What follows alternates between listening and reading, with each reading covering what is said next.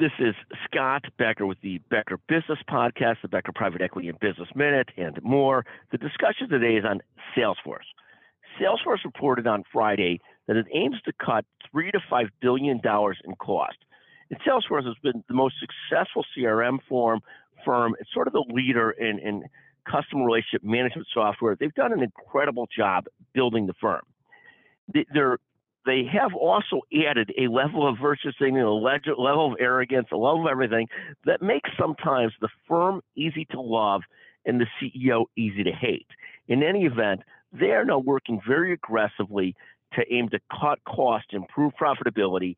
It's sort of another one of these great signals that the era of just growth for growth's sake and building and growing into your sort of capitalization, growing into your valuation is coming to an end, and people have to focus on profitability, not just growth. Fascinating thing to watch.